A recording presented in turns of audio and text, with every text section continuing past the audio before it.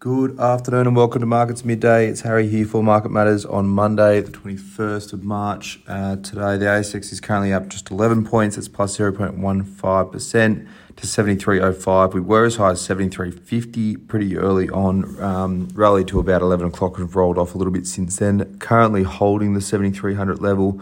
Okay, but we'll see how that plays out into the afternoon. Best sectors, tech is leading the way, up 2.77%. Utilities up 1.01%. Worst two sectors, industrials is down 0.89% and healthcare is down 0.83%. In terms of the stocks, DEG, which is De Grey Mining, that's down 6.9%. Clinuvel CUV is down 3.83%. And ALX Atlas Arteria down 3.8%. In terms of the best three stocks at the moment, we've got Block, which is up 9.09%. SQ2 is the ticker for that one. 360 is the ticker for Life 360. That's up 5.68%. And EML Payments, EML is up 5.49%. We're going to touch on Wesfarmers. Not a great deal of new news coming out today, but Wesfarmers, it's up 1.19%. Their takeover of the pharmacy business API, Australian Pharmaceuticals Industry, has been given the green light by the courts. The scheme will be implemented from tomorrow. It's been a bit of a dogfight to get this one done. Woolies was in the mix there for a little while. They pulled their bid to pave way for Wesfarmers to take over API.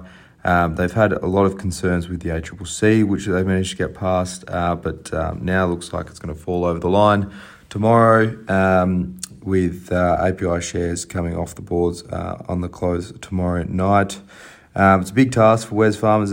It's a bit of a different model. So API, they do a lot of wholesale contracts for a number of chemists and pharmacists around the country, but they also do the Priceline. They've got a couple of Priceline company-owned stores, but a lot of it is franchised as well, which Wesfarmers will not be used to dealing with. They've called it herding cats in the past, dealing with franchises out there.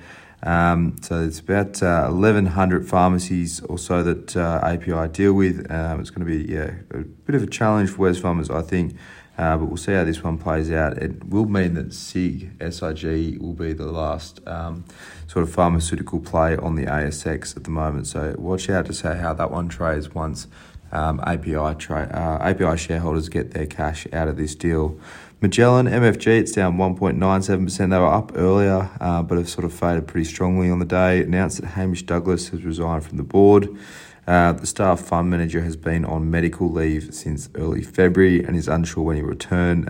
So they've tendered his resignation on the back of that one.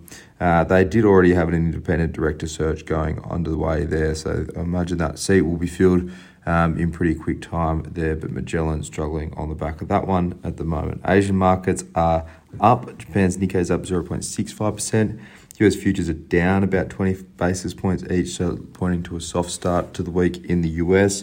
They'll have a number of Fed speakers talking tonight, but probably the one to watch out for is the UK inflation rate. Great Britain inflation rate is expected to come in at 6% year on year versus 5.5% at the last print. But for now, that's all for Markets at Midday.